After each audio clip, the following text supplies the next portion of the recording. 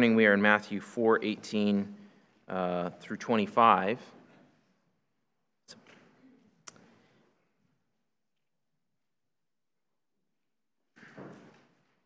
Matthew 4:18 through 25. While walking by the Sea of Galilee, he saw two brothers, Simon, who is called Peter, and Andrew, his brother, casting a net into the sea, for they were fishermen. And he said to them, "Follow me, and I will make you fishers of men." Immediately they left their nets and followed him. And going on from there, he saw two other brothers, James, the son of Zebedee, and John, his brother, in the boat with Zebedee their father, mending their nets, and he called them. Immediately they left the boat and their father, and followed him. And he went throughout all Galilee, teaching in their synagogues and proclaiming the gospel of the kingdom, and healing every disease and every affliction among the people. So his fame spread throughout all Syria, and they brought him all the sick, those afflicted with various diseases and pains, those oppressed by demons, those having seizures and paralytics, and he healed them. And great crowds followed him from Galilee and the Decapolis, and from Jerusalem and Judea, and from beyond the Jordan. This is God's word. Let's pray. Lord, we thank you for your word this morning. We thank you for the Gospel of Matthew and how you've been showing us Christ. You've been showing us who you are, Lord Jesus, throughout it, and we thank you for that. We pray that you would open our eyes to behold wondrous things out of your law this morning. I pray, Spirit, that you would give me clarity, but give us all hearts to learn and to listen. Help us to obey. Help us to not merely stand in awe of who you are, as necessary as that is, and we do want that, to stand in awe of who you are, but then help us to respond rightly with obedient lives. Lord, we pray that you would bless this time in your word this morning. Thank you for it. Thank you for this time of gathering. In your precious name, amen. You may be seated. Well, we're continuing on in our walk through Matthew. But what started to happen, we've seen in chapters 1 through 4, we've seen really all of those chapters have been about Jesus and about his identity, who he is. We've seen him as the ultimate Davidic king. We've seen him as the one who's going to fulfill that promise to David and his offspring to reign over the throne of Israel and really over the whole world. We've seen him presented that way. We've seen him as the ultimate Son of God, the ultimate king and priest. We've seen him as the one who's going to rescue his people from the darkness of exile. We've seen that. We've seen him as the one who's going to fulfill all righteousness, who's going to deliver his people from their sins. So we've seen this presentation. He has the credentials. We've seen his genealogy. We've seen his movements, even God sovereignly ordaining the movements in his life and showing who he is. We've seen him fulfill scripture after scripture and showing him to be who he is. But now there's a transition, and we've started to see that transition even last week, where Jesus took on and took over John the Baptist ministry in moving and calling people to repentance. So we've seen him do that. We saw 4:17 last week, where the summary form of his message is repent, for the kingdom of heaven is at hand. We've seen him do this, and now what we're going to see is this week he's going to start to gather followers around him. He's going to start gathering followers around him. And as we gather followers, really there's a question that Matthew is presenting to his readers as he walks us through this narrative. Everything that's happened has historically happened in the gospel, but now what Matthew is doing with us, he's playing tour guide and he's leading us, and he is essentially asking us a question. He's asked it implicitly before, but now it becomes more explicit. How do you respond to Jesus' identity? He's presented it in these first 4 chapters, but now the question is, how do you respond to Jesus' identity? And that leads us to the main idea for this morning, where Matthew is going and what we need. It's this: obey Jesus' call to follow him. He will make you fishers of people for the coming kingdom. That's what we need to see this morning in God's word. That's where Matthew is going. The central idea of these verses we just read: obey Jesus' call to follow him, and he will make you fishers of people for the coming kingdom. So we're going to see two components. You probably see them in your Bibles. They're two separate paragraphs, but they have this linked idea. But first, what we're going to see is that Jesus calls fishers of people in verses 18 through 22. And then we're also going to see in verses 23 through 25, Jesus goes fishing with kingdom foretastes. Jesus goes fishing with kingdom foretastes. Well, let's start in verses 18 through 22. Jesus calls fishers of people. Jesus calls fishers of people. Verse 18. While walking by the Sea of Galilee, now let's pause just for a second. Remember last week it said that Jesus moved from the hill country in Nazareth, and he moved to Capernaum. Now Capernaum, if you think of the Sea of Galilee all the way to the north, the Capernaum's almost due north on the Sea of Galilee and just a little bit west towards the Mediterranean. But he's moved to Capernaum. He's moved to a sea town, so it seems like he's still there and where this episode takes place. So he's walking alongside the Sea of Galilee.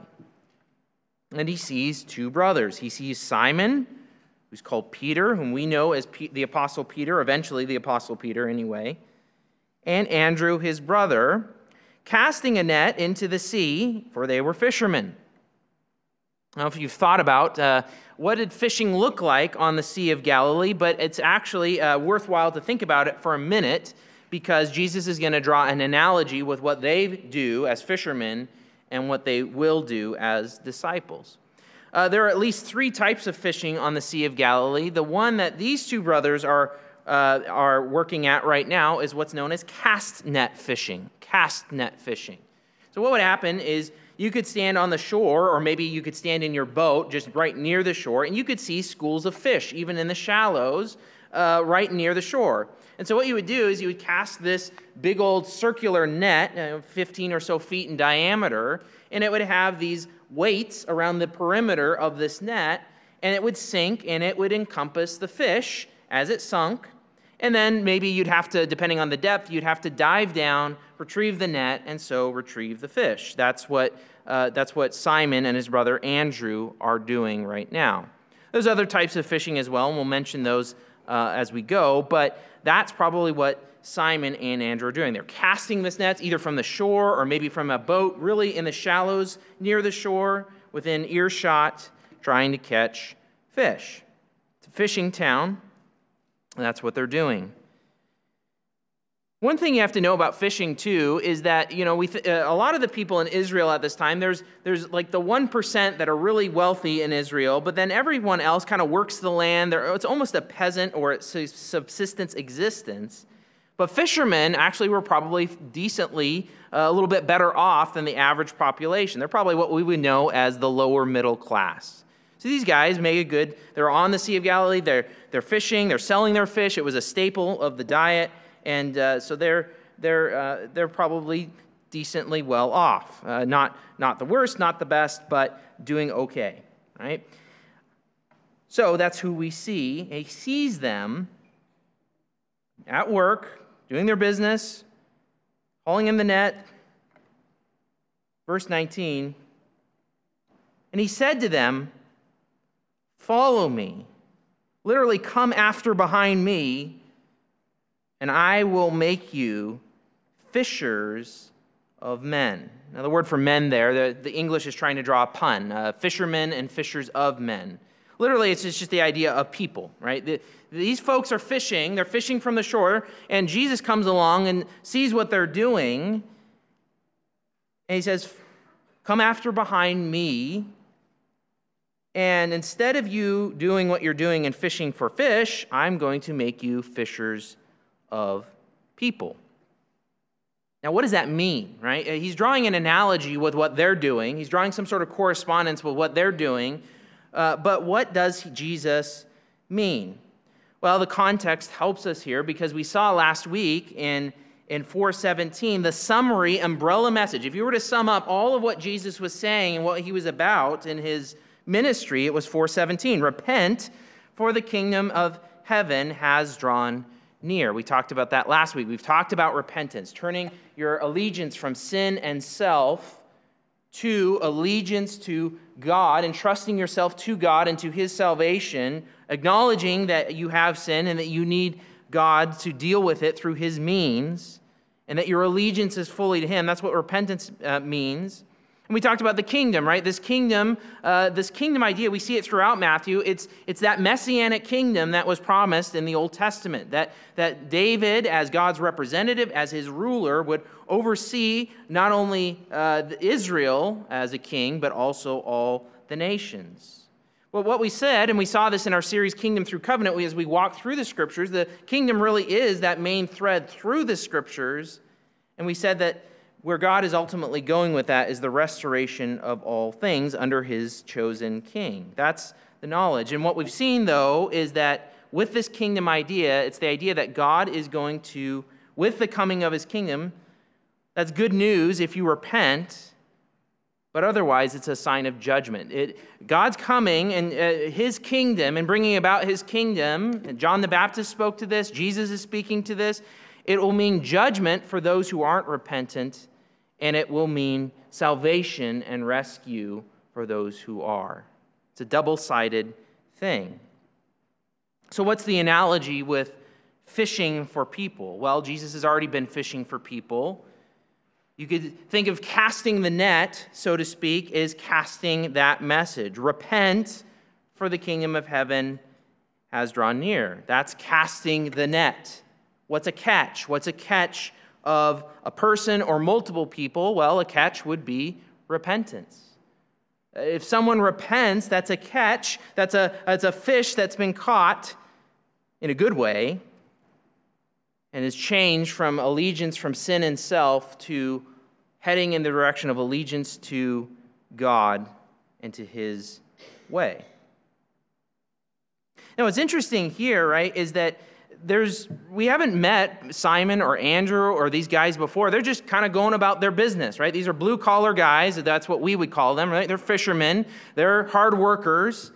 And Jesus comes along and He takes the initiative. This is kind of odd, right? He's really calling them to discipleship. This idea of following a master was common in that era. What would typically happen would be someone would try to seek out a teacher. So a prospective disciple would seek out a teacher and would come to him and seek to be brought on. But here it's the reverse. Jesus takes the initiative and He says, you follow me, drop everything you're doing, follow me, and I'm going to bring you in on my mission. I will make you, you're not there yet, but I will make you fishers of people. He doesn't give any other motivation at all. And it's interesting what we see the response in verse 20. It's kind of amazing. Look at what happens immediately. Matthew stresses that this happened right away. As soon as He called this, immediately they left their nets and followed Him. Immediately they left their nets and they followed Him. That language of following, keep an eye on it because you're going to see it again. Probably already noticed, you've seen it multiple times in this section. They followed Him. They became His disciples. They became learners of Him. As Jesus has called them, they're participating in this mission of fishers of people.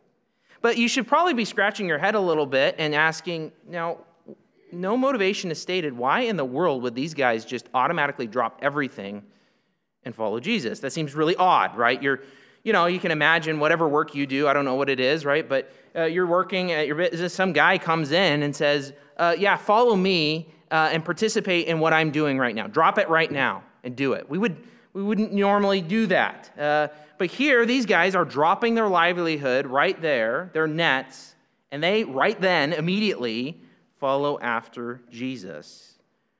Why is that? Why does Matthew portray it in that sort of way?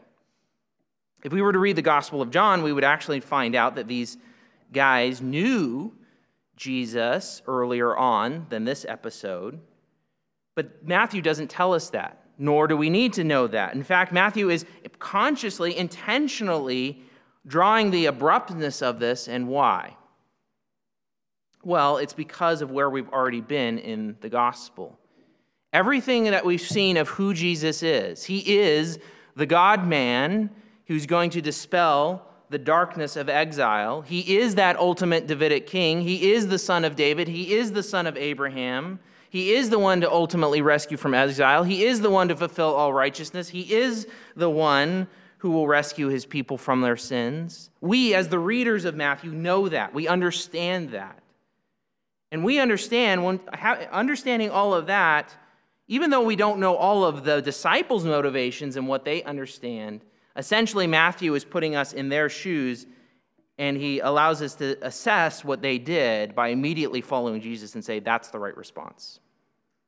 That's the right response to who Jesus is. Jesus has all authority. That's what's highlighted here, right? He just speaks this, and they drop everything and follow him.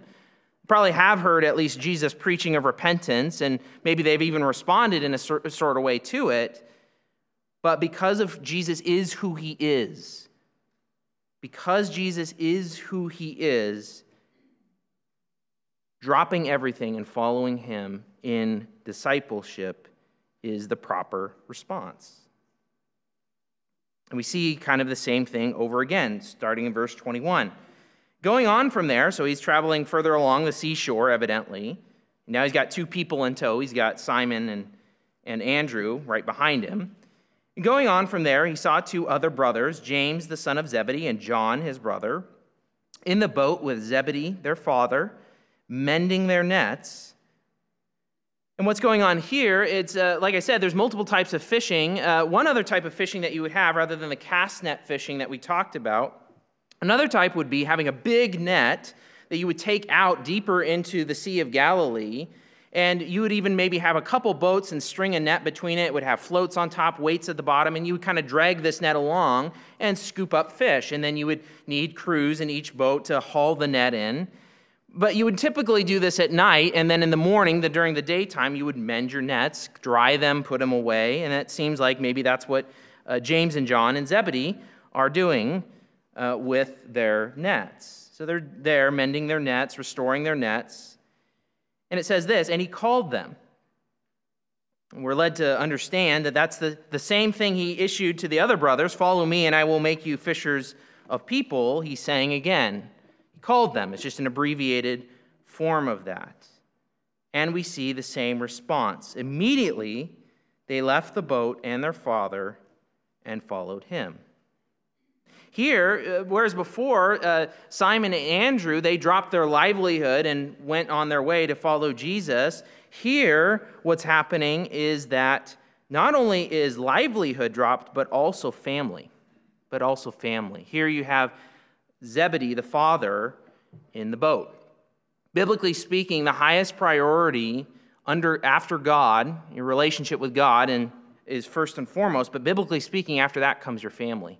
Becomes your family. And here, what happens is the response, you drop not only your livelihood, but your family because of who Jesus is. That's what Matthew wants us to see. Because of all of who Jesus is, and we as the readers know that, this is the proper response. This is the proper response to Jesus. This is the proper response to Jesus. The idea of discipleship is very prevalent in the Gospel of Matthew. We're going to see it again and again and again come up. But here what Matthew is doing in this section is he's starting to build teaching theology of what discipleship is. Now, we use that word discipleship. A disciple is a Christian is a disciple. And if you are one who is repentant, then you're going to follow Christ. And so we learn some things even from this section as Jesus is calling these fishers of people. There's several things, at least 6, observations we can make about this for what discipleship is about. So number 1, let me give you some of these things that we can learn just from this episode with these 4 disciples being called. And let's listen and learn. What can we learn about discipleship? One, discipleship is based on Jesus' initiative and calling. Jesus is the one who calls disciples. Jesus is the one who decides who's going to follow him.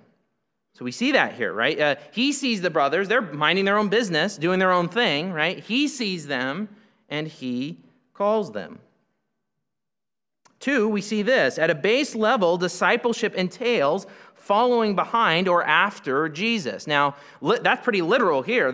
They leave everything and they fall in. The military terminology would be fall in behind your leader, right? That's kind of what's going on here in a literal sense, but it's broader than that. The disciple-master relationship is you're learning from this one. Jesus is the one who's going to make them fishers of men. He's going to teach them what that looks like. So at a base level, discipleship means following. Wherever Jesus is going, you go and follow him.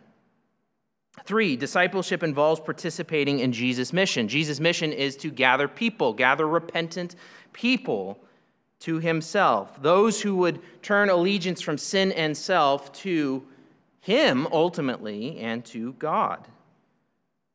And as soon as you respond to that, you yourself are put on that same mission of casting the message, repent, for the kingdom of heaven has drawn near, and of seeking in compassion, just like Jesus has compassion, people to repent. That would be the catch, and to escape from God's judgment. So discipleship involves participating in Jesus' mission. You're a Christian, you're automatically on mission. 4, discipleship is for ordinary people. These are fishermen. They are not scribes. Scribes were introduced to us earlier in, say, Matthew chapter 2, when the wise men came and Herod calls together the scribes and the chief priests, neither the learned, so to speak. Now, don't mishear this. Jewish boys in the first century in Palestine, they would have been well educated in the Old Testament, in the law and the prophets and the writings. But beyond that, there were special classes of people like scribes and other groups like the Pharisees and Sadducees, people we've already met, and they would add education to that. But here what Jesus calls, he calls ordinary people. He calls fishermen. He calls blue-collar workers to participate in his mission. This isn't for the elite. There's no separation of the elite disciple and the regular Christian. A Christian is a disciple is a Christian, and they're ordinary folk. 5,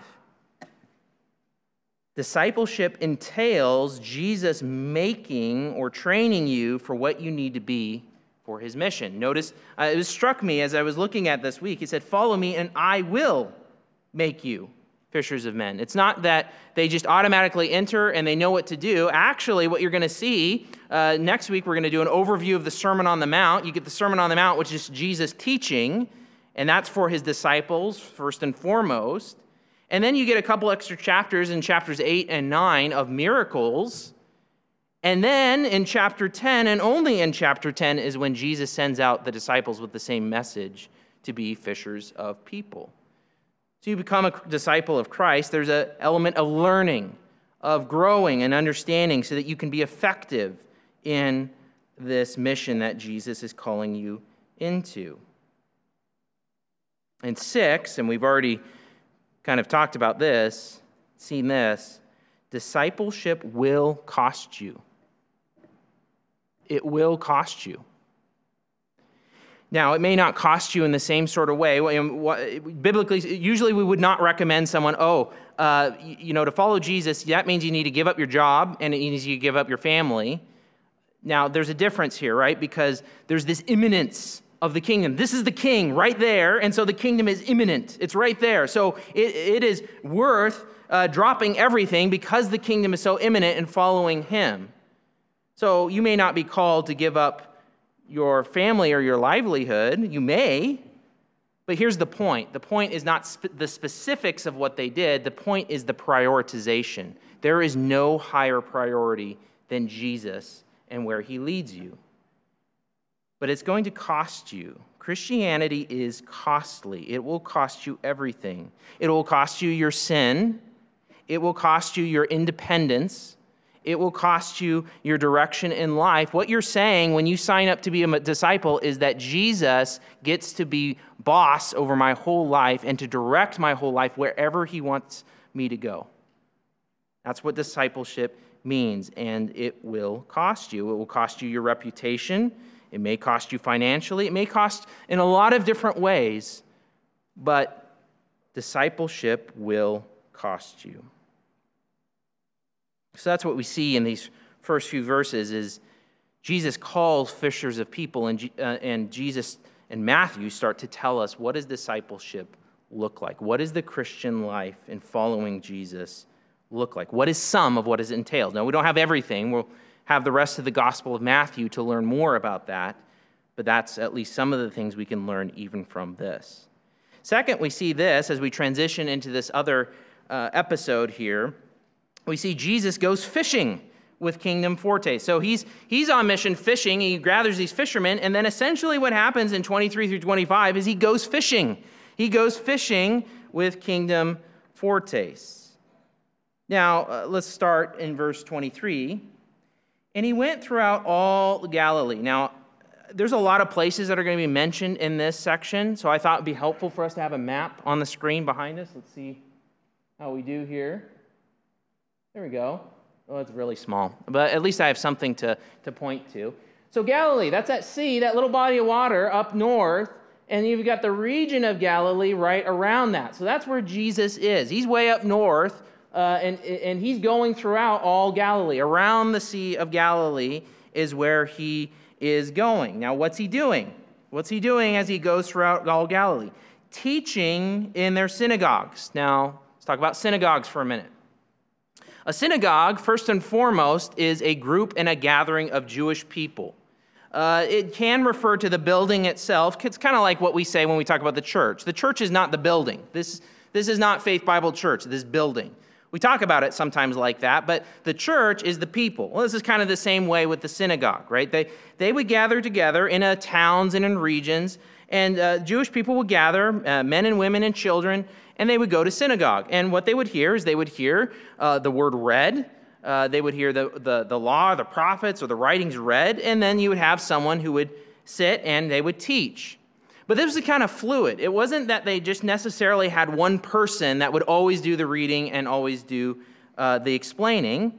And you would often even have itinerant preachers or teachers like Jesus who would be able to just walk in on a Sabbath day, on a Saturday, and they would be able to walk in and read, and he would be able to teach, instruct from the Word. And he could even, you see a picture of this in Luke 4, but it's a perfect venue for being able to spread his message. His message is repent, for the kingdom of heaven has drawn near. He could even do that as he was teaching the law and the prophets. What else is he doing as he goes throughout all Galilee? Proclaiming the gospel or the good news of the kingdom. Now, what is he talking about? The gospel about the kingdom. Well, we understand what that is. 4:17, right? What's his message? Repent, for the kingdom of heaven has drawn near. It's at hand. It's near. It hasn't arrived yet. It's imminent. It's imminent.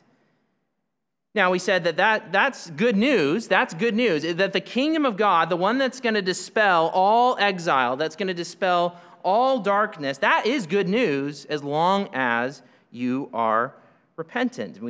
And that's what he's proclaiming. That's his central message. In summary form, that message is repent, for the kingdom of heaven has drawn near. Same message as John the Baptist said. And then third, he does this, healing every disease and every affliction among the people. This is the first time we see healing and Jesus healing in the Gospels. And it's kind of amazing. He just kind of says it, right? Matthew just kind of matter-of-factly says is that Jesus is healing every disease and every affliction. So he's up north, going through all these cities and all around, and he just starts healing people. He starts healing every disease and every affliction. Everything that's brought to him, he just heals. It's done, over.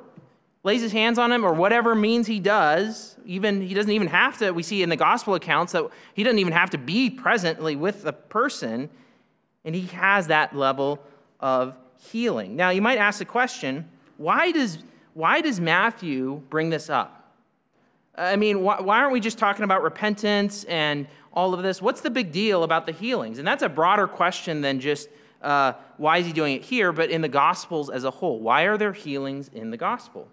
How does that correspond with Jesus' message? Well, to answer that, one way we could approach that question is actually to go back to the beginning and to go back to the original kingdom.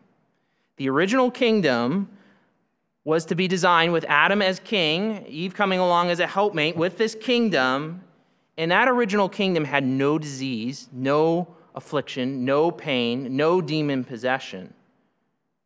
So what happened? We know because of sin entering the world, and because that Satan now has a measure of oversight over the world, that's how disease and suffering and pain and demon possession entered the world.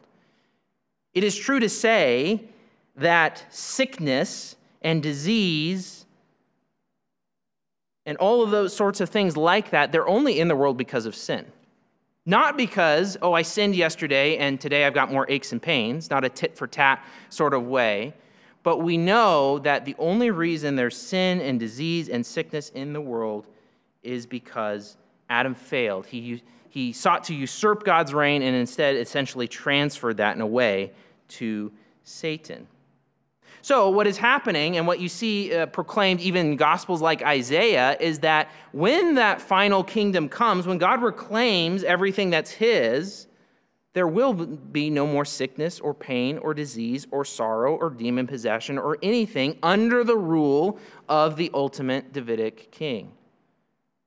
And so this makes sense, that the ultimate Davidic king, in his presence, he essentially gives trailers of coming attractions, previews of coming attractions. He gives kingdom appetizers. The kingdom's not there yet, but let me give you some foretastes of what this is going to be like. And so the idea of Jesus healing corresponds to his message. It's the tangible side where we can see this and what the kingdom means. And here's the king, even as he proclaims this message, repent, for the kingdom of heaven has drawn near. They're complementary realities. Well, and what happens? He's healing every disease and every affliction, even as he's preaching and he's teaching. Verse 24, so his fame, the report of him, spread throughout all Syria. Now back to our map. So remember, Sea of Galilee, and there's Galilee, the region of Galilee around the Sea of Galilee. And then up north, you can kind of see it in maybe red, way up north, that's Syria. Now Syria, it's got a lot of Jews, but it probably also has a lot of Gentiles. The news is traveling fast. Why is it traveling fast? Because here's a guy who's actually healing people. He just says it, he just touches people, and it's done. Disease gone. So his fame spread throughout all Syria, and they, probably from Syria and from these other regions he's about to mention, just a generic they, brought him all the sick, those afflicted with various diseases and pains, those oppressed by demons, those having seizures and paralytics, and he healed them.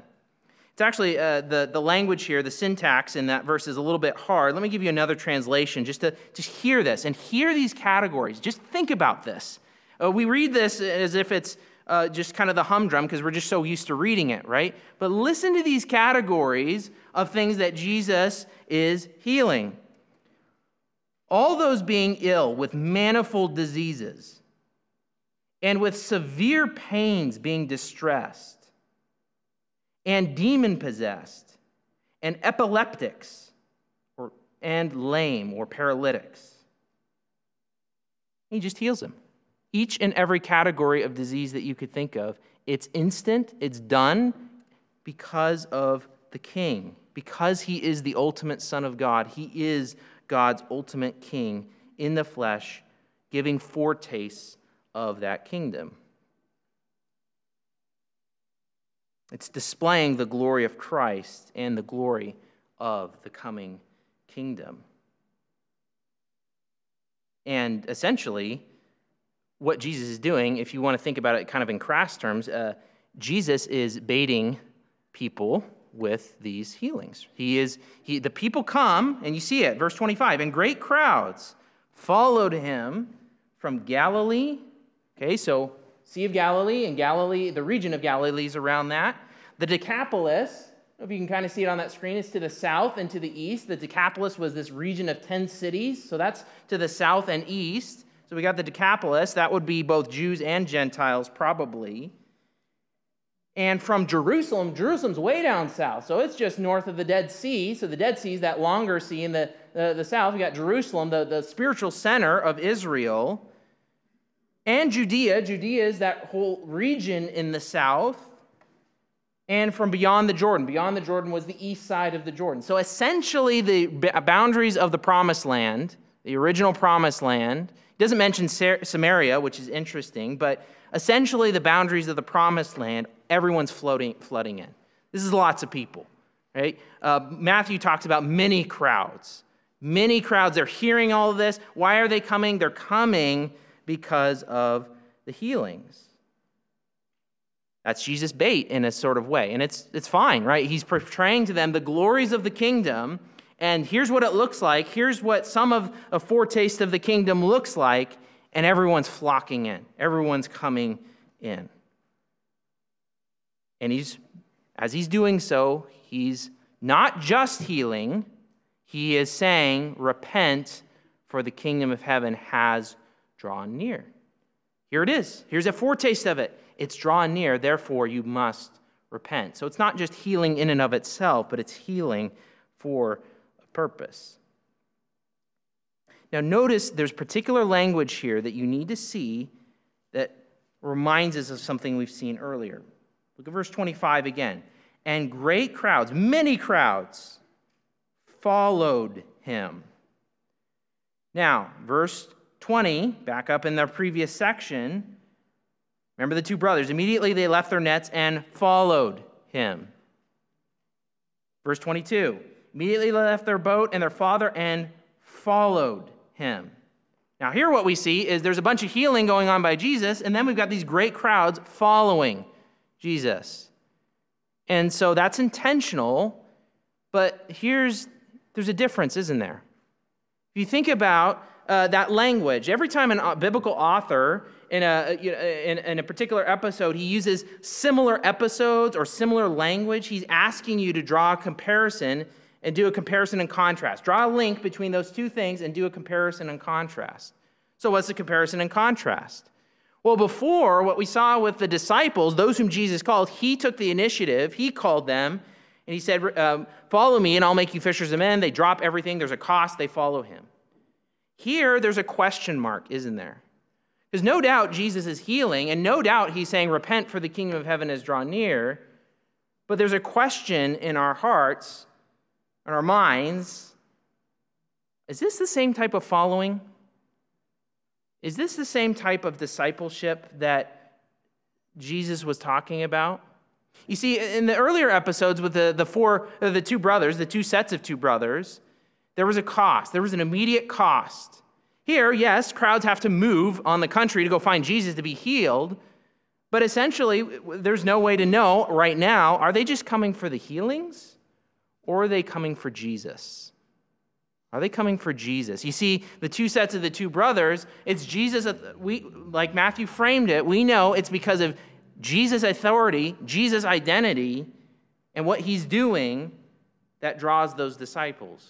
Here we're not sure. These people are flooding in, hopefully, and many do repent, but it's kind of a mixed crowd. Really what you're going to see in the Gospel of Matthew is you're going to see the crowd behave sort of like a character. The crowd is going to be mixed. The crowd is going to sometimes have people that are going to follow and sometimes not. It's a character in its own right, and it's introduced here. And what we find out is that the crowd is not necessarily following Jesus in the right sort of way. And it introduces a question even here early on, and we're going to see more of that as we go through through Matthew. So what's Matthew getting at in this section? He's getting at this idea: obey Jesus' call to follow him, and he will make you fishers of people for the coming kingdom. Matthew's calling his audience to make a decision. He's saying, if this is who Jesus is, then you should respond like Simon and Andrew and Peter and John. Their response was right.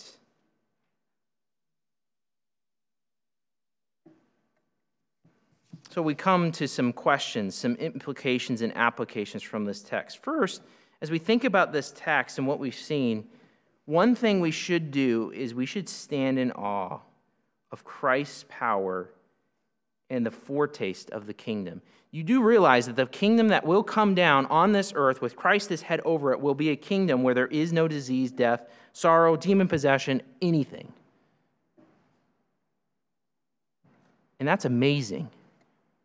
And Christ's power, his ability as king to dispense such things, we should stand in awe of who Christ is. You know, I just remind you, application is not always just something we go and do, like I need to go do X, Y, or Z.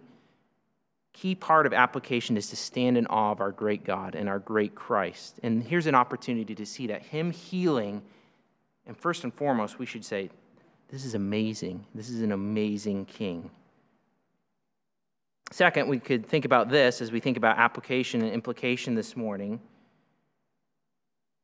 If you're a follower of Christ here this morning, if you're in Christ, and I thank God that it's many of you, evident, but you have to understand that's due to his initiative and not yours. You are in Christ, you follow Christ because he called you through the preaching of the gospel and your response, but that was his initiative. And that should bring you great rejoicing, shouldn't it?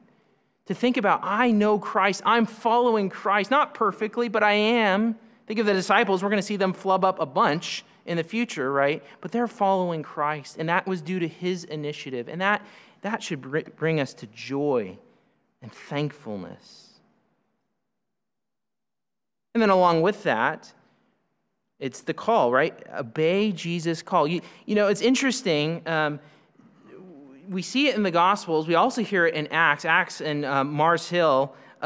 Paul says, God's appointed a man by which he's going to judge all people. It's the same basic message as what Matthew was talking about. And he commands all people everywhere to repent. This isn't a take it or leave it sort of thing, right? That Jesus commands you to repent. He commands you to repent through the gospel, and you're either going to be a rebel or you're going to obey. You're either going to be a rebel or you're going to obey. And so obey Jesus' call. And it's just like we've said with that idea of repentance.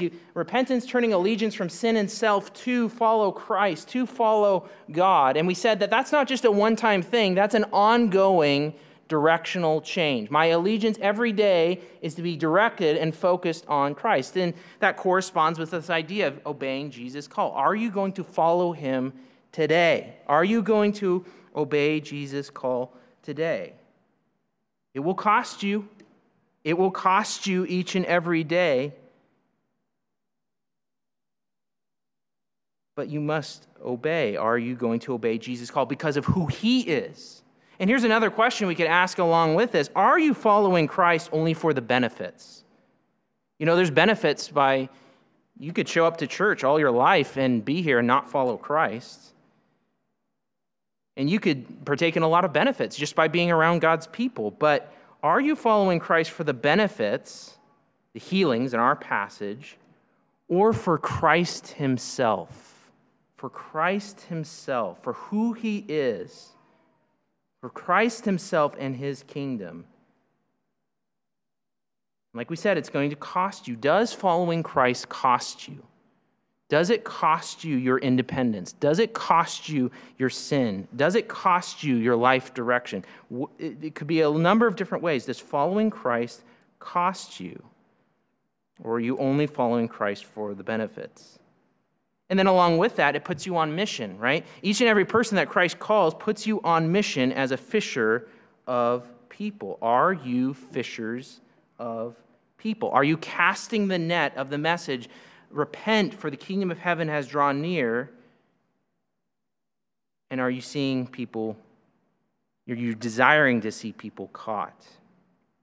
Are you working to see people repent? And this isn't just an individual thing. We know that God has sovereignly put each one of us as individuals in the spheres of life, places I can't go, places that other people in this congregation can't go, but you're there to be a fisher of people.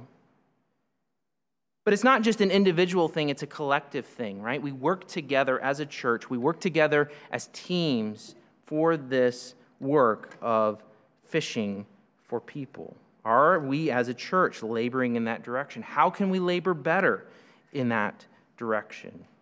Who are the people around us as a church? Who are the people around you as an individual?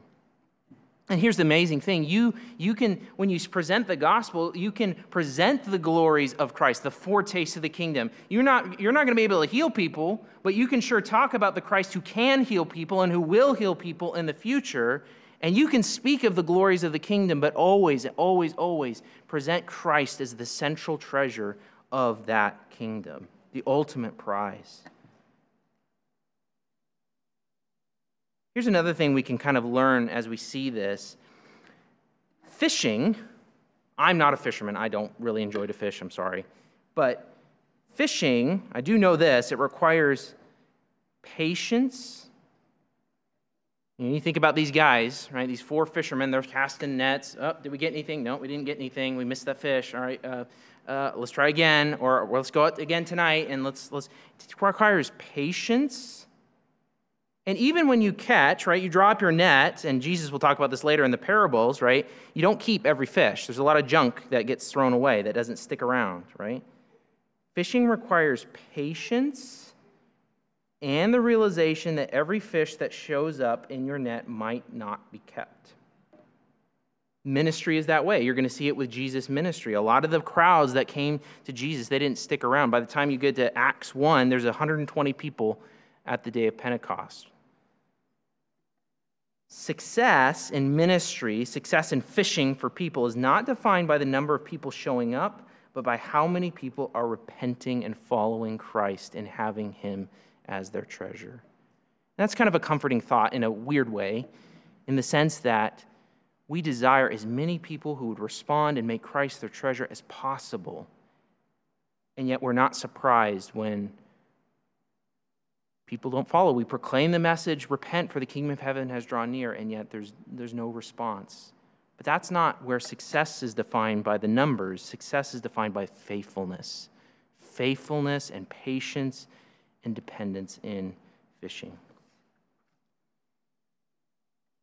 Obey Jesus' call to follow him, and he will make you fishers of people for the coming kingdom. Let's pray. Jesus, you need to make us fishers of people. We're not good at it naturally, and we need to be trained. We need to learn. Lord, help us to follow you.